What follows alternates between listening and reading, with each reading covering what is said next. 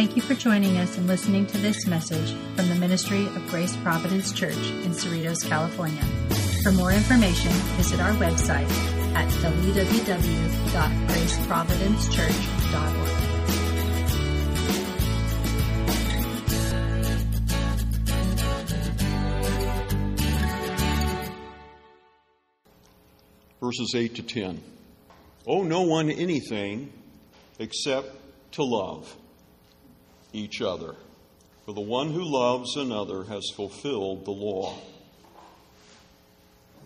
The commandments: you shall not commit adultery, you shall not murder, you shall not steal, you shall not covet, and any other commandment are summed up in this word: you shall love your neighbor as yourself. Love does no wrong to a neighbor. Therefore, love is the fulfilling of the law. As you remember, back in chapter 12, Paul told his recipients of his letter here to love one another, let your love be genuine, verses 9 and 10. And there he's emphasizing love between members of the Christian community. He brings it up again in this section, which is he's not simply repeating himself. In some ways he is, but here it goes beyond loving other Christians. He's addressing now our love to others outside the church, outside the Christian community. So that's going to be what we're going to emphasize, that love is to be extended to our neighbor. So let's think our way through these three verses with 3 points, and I want you to note verse 8 in particular here as we begin, that the Christian owes love to every person. Very simple. Now he begins by saying, owe no one anything, and he had just said previously in verse 7, pay to all what is owed. So he's on this idea of paying what you owe, and here he says, he puts it, owe no one anything. So the point is that the Christian is to have a reputation. By saying this, he's not saying you can't borrow money to buy a car or take a mortgage out on a house. Some have thought Paul would be against that. That's not what he's talking about, to not have any debt at all. When he says, owe no man anything, he's talking about be faithful in paying what you owe. If you enter into a contract with someone and you agree to make payments, in other words, a Christian should not declare bankruptcy, for example. He should make his payments on time, not be delinquent in paying what he owes. This is how I believe it should be viewed. So in other words, the bottom line, have a good credit reputation, whatever that is. Be known as a person who pays what they owe. Owe no one anything. In other words, don't let your debt go beyond what you agreed to pay. Owe no one anything, and then he says, except to love each other. So this is a debt that we owe to everyone that can never be paid off. So this is the responsibility of the Christian, to be a person who owes love to one another and to all men without exception. Love is a debt that we can't really pay off because you never totally discharge it. We're never going to say, well, okay, I love that person, now I can go on to someone else, perhaps. I've paid that debt off. No, it's a debt that we're always owing, always paying. It's like a credit card balance that never gets down to zero. For the one who loves another has fulfilled the law.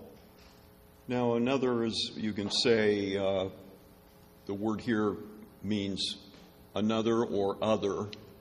The NIV, I think, translates it your fellow man. So, loving one another, he's covered that. Now it's loving others outside the Christian community, loving other people, loving the non-Christian, loving your fellow man. You know, Paul taught that elsewhere. 1 Thessalonians 3:12, may the Lord make you abound in love to one another and to all. You see how he extends it. Christian love beyond the boundaries of our own community of people. Over in the 5th chapter, he says, always seeking to do good to one another and to everyone. So this is the emphasis. And when we do that, we're fulfilling the law, he says. We have fulfilled the law. What does he mean by that? Well, you've answered its requirements, in a sense. Remember back in chapter 8, you have beginning verses of chapter 8 after saying there's no condemnation to those that are in Christ Jesus. And he talks about what Jesus Christ did, that he came in sinful flesh. And on account of sin, sin was condemned in his flesh. Why? That the righteous requirements of the law might be fulfilled in us, who walk not according to the flesh, but according to the Spirit. So he's repeating it here, the idea of fulfilling the law as a believer. James tells us that if any sin, I take it by how he states this, actually ends up breaking the entire law code. On the other hand, the fulfillment of this one precept of love fulfills the whole law. So you have it in reverse. Sin breaks the whole law, love fulfills the law. Now, how is love the fulfillment of the law? And I think that's expressed for us in verse 9. Notice what he says. Now he delineates it. And the commandments that he mentions here are, if you think of the 10 Commandments as the first, this is how it's usually thought of. I don't think it necessarily came from the hand of God with 4 commandments on one stone tablet and the other 6 on the second. But if you think of it like that, the first 4 had to do with man's duty to God. Now, Paul is on the second tablet of the law, and he's only dealing with the man's duty to man. And he picks 4 of the 6 to mention: adultery, murder, stealing, and coveting. Those in particular. And then he adds, and if there is any other commandment, he knows that he didn't include them all the precepts of the Old Testament that have to do with man's duty to man. So he adds that. Any other. All of it is summed up in this one word. And now he cites Leviticus 19:18. You shall love your neighbor as yourself. That this is the fulfillment of the law. So, summing it up in this word or in this verse, loving your neighbor. In other words, Paul is telling us that the whole of the duty of man and how it's delineated and broken down in all the different commandments. The bottom line of it is, if you boil it down to the single thing that would represent the entire spectrum of all those commandments, this is what it comes down to. Love your neighbor. So you love your neighbor, you're not going to take the spouse and wreck the family and the marriage. Love would never do anything like that. Love is not going to take the life of another person. Love is not going to take someone else's possession and claim it's theirs. You see in our culture how all these are being broken in a big way now, publicly. And then he adds coveting. We don't usually think of coveting. I mean, coveting is a secret sin, isn't it? I don't covet with my hands. Coveting is here. It's in the inside of man. This is something we do with through our eyes. But it has to do with wanting what the other person has. And even in the original law, You shall not covet your neighbor's wife, his donkey. He goes through his possessions. Having a donkey back then was like having a Cadillac. That was a prized possession. So all those sayings, not to wish that those belong to me and want to take them, because that's where the sin of stealing begins, is wanting something that belongs to somebody else. That's where adultery begins, and wanting someone else's spouse, and so on. So this quotation of the Apostle Paul from Leviticus 19:18, I want to read it to you as it appears back there. This is the whole verse. You shall not take vengeance or bear a grudge against the sons of your own people. Now note that phrase.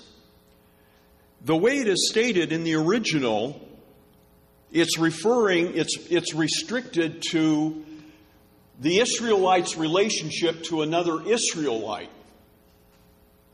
So when he goes on and adds to it, but you shall love your neighbor as yourself, that also has a restriction on it. Meaning your neighbor in this context means the son or the children of your fellow Israelite. So it had a limited meaning, and that's how the Jewish people interpreted it. But remember what the Lord Jesus Christ did with neighbor. When he was asked by that man, who is my neighbor? Jesus broke the law down, and you shall love the Lord your God with all your heart, mind, and soul and strength, and love your neighbor as yourself. Well, who's my neighbor? Because that was a question. And the Lord, he gave the parable of the Good Samaritan as an illustration of who your neighbor is. And when you read it, what it's telling us, it's anyone that we encounter that's in need. Because this was a Samaritan that took care of a Jewish person in the parable, which was a radical thing to do. It went against the culture and all the racism that existed between them. So the neighbor is anyone that we encounter who's in need. Literally, neighbor means, the original word means the one who is near. So my neighbor is the person next door. That's how it has come into meaning. My neighbor is so-and-so. It's the person next door to me or lives very near me. He's my neighbor. So it's the one who's near, one who is in close proximity to you, the person that we're going to have contact with, who may need us, may need our help, who may need intervention. Let me ask a question that really hits home here with us in the current culture and everything that's going on. If you think of it like that, let me ask this question. Is an unborn baby a neighbor? Regardless of where they are in their development, are they a neighbor? Yes, of course they are. And especially to who? To the mom. And then I read in Proverbs 3:29, do not plan harm against your neighbor, the one who lives trustingly near you. Note that this is not a command to love ourselves. Now, some years ago, this isn't recent, but a thing was started that was very much in vogue, and people were talking about, you got to love yourself before you can love your neighbor. And so there was an emphasis on you have to love yourself, as though that was the command. But notice, God isn't commanding us to love ourselves. Love your neighbor as you love yourself. In other words, this precept takes it for granted and assumes that we love ourselves, which is a fact. We do. Luther said, man loves himself above everything else. When Paul describes the perilous times that are going to come in the last days, 2 Timothy 3 and verse 2, and he describes the conditions that will exist in the world and how people are, the very first thing he says about the perilous times, men shall be lovers of their own selves. And then he says the next thing, and lovers of money, number 2. So he was thinking maybe in a sequential, progressive way here about what was at the top of the list. In other words, what the commandment is saying is that we're to extend love to our neighbor and treat our neighbor in the same way that we treat ourselves and that we want to be treated. And then others have said that we have to love ourselves in order first to love our neighbor. In other words, we can't carry out this commandment unless we do love ourselves.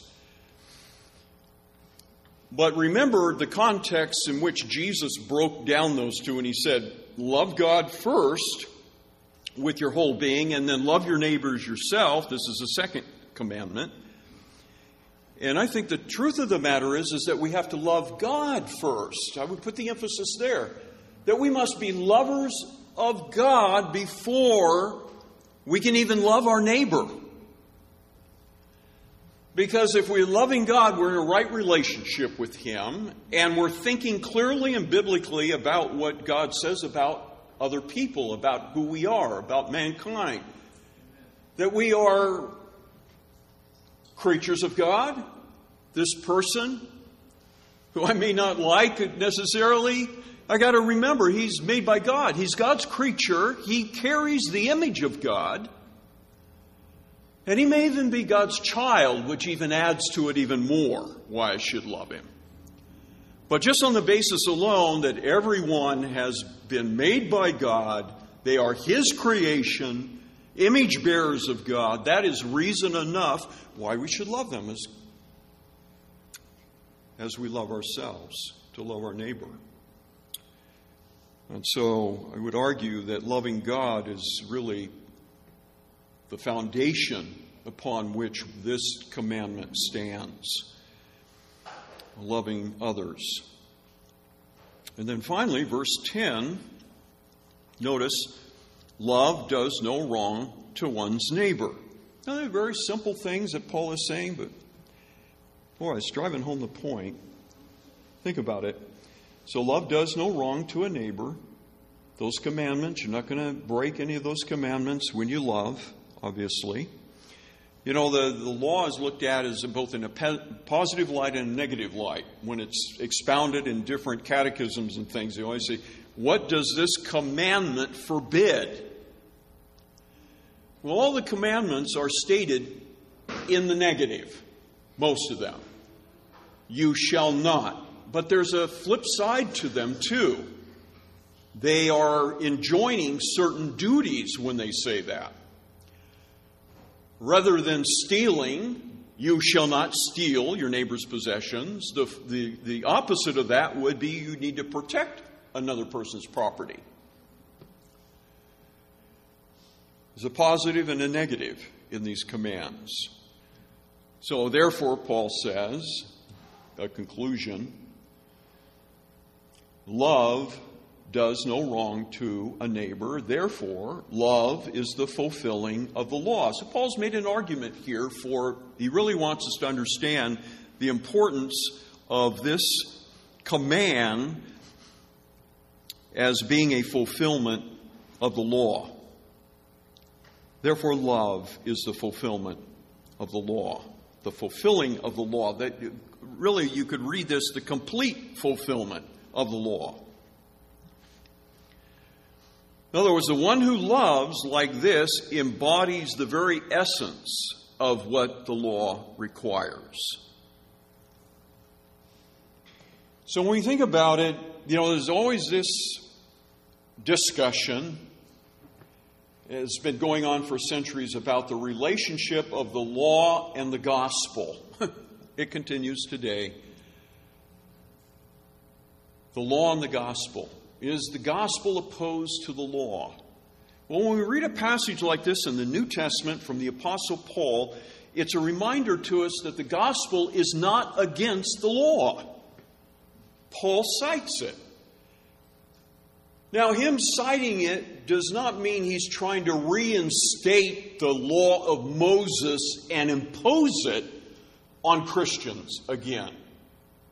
Because he's argued against that in this very epistle, and especially in Galatians, where he tells us that we've been freed from the law in Christ. But when he's underscoring the principles of Christian conduct, he cites these moral principles from the law as an example, as a summation of what we should do, how we should act as Christians.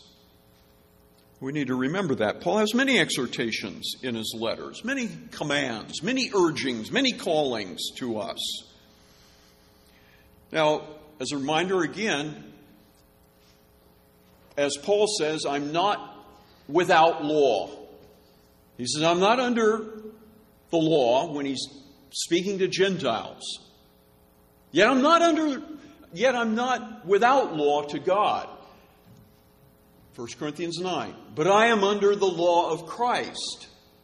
And so this is a good way to think of it. What is my relationship to the law? Well, our relationship is to the law of Christ. But it's no different than the Ten Commandments, except one thing, and that has to do with the Sabbath.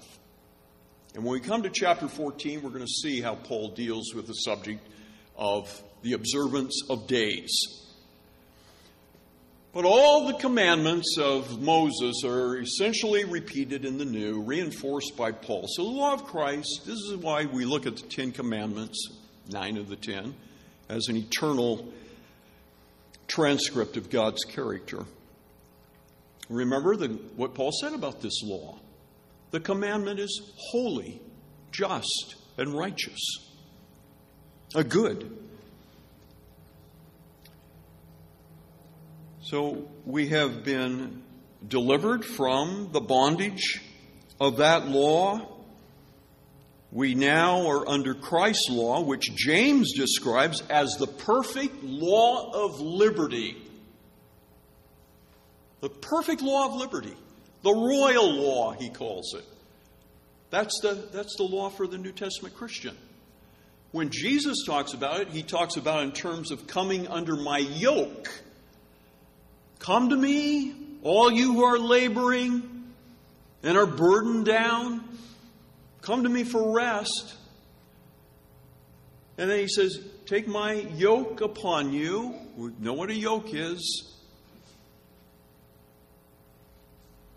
His yoke is easy and his burden is light. But the whole idea of taking Christ's yoke means that we come under his service. We come to serve him as Lord, to obey him. But being his yoke makes it beautiful. It's not a burdensome thing. It's pure joy to be under Christ's yoke. But Paul puts it like this in Galatians 1. He says, for freedom, Christ has set us free. From what? He says, stand firm and do not submit again to the yoke of slavery. This is speaking about the law of Moses. We're not under that law.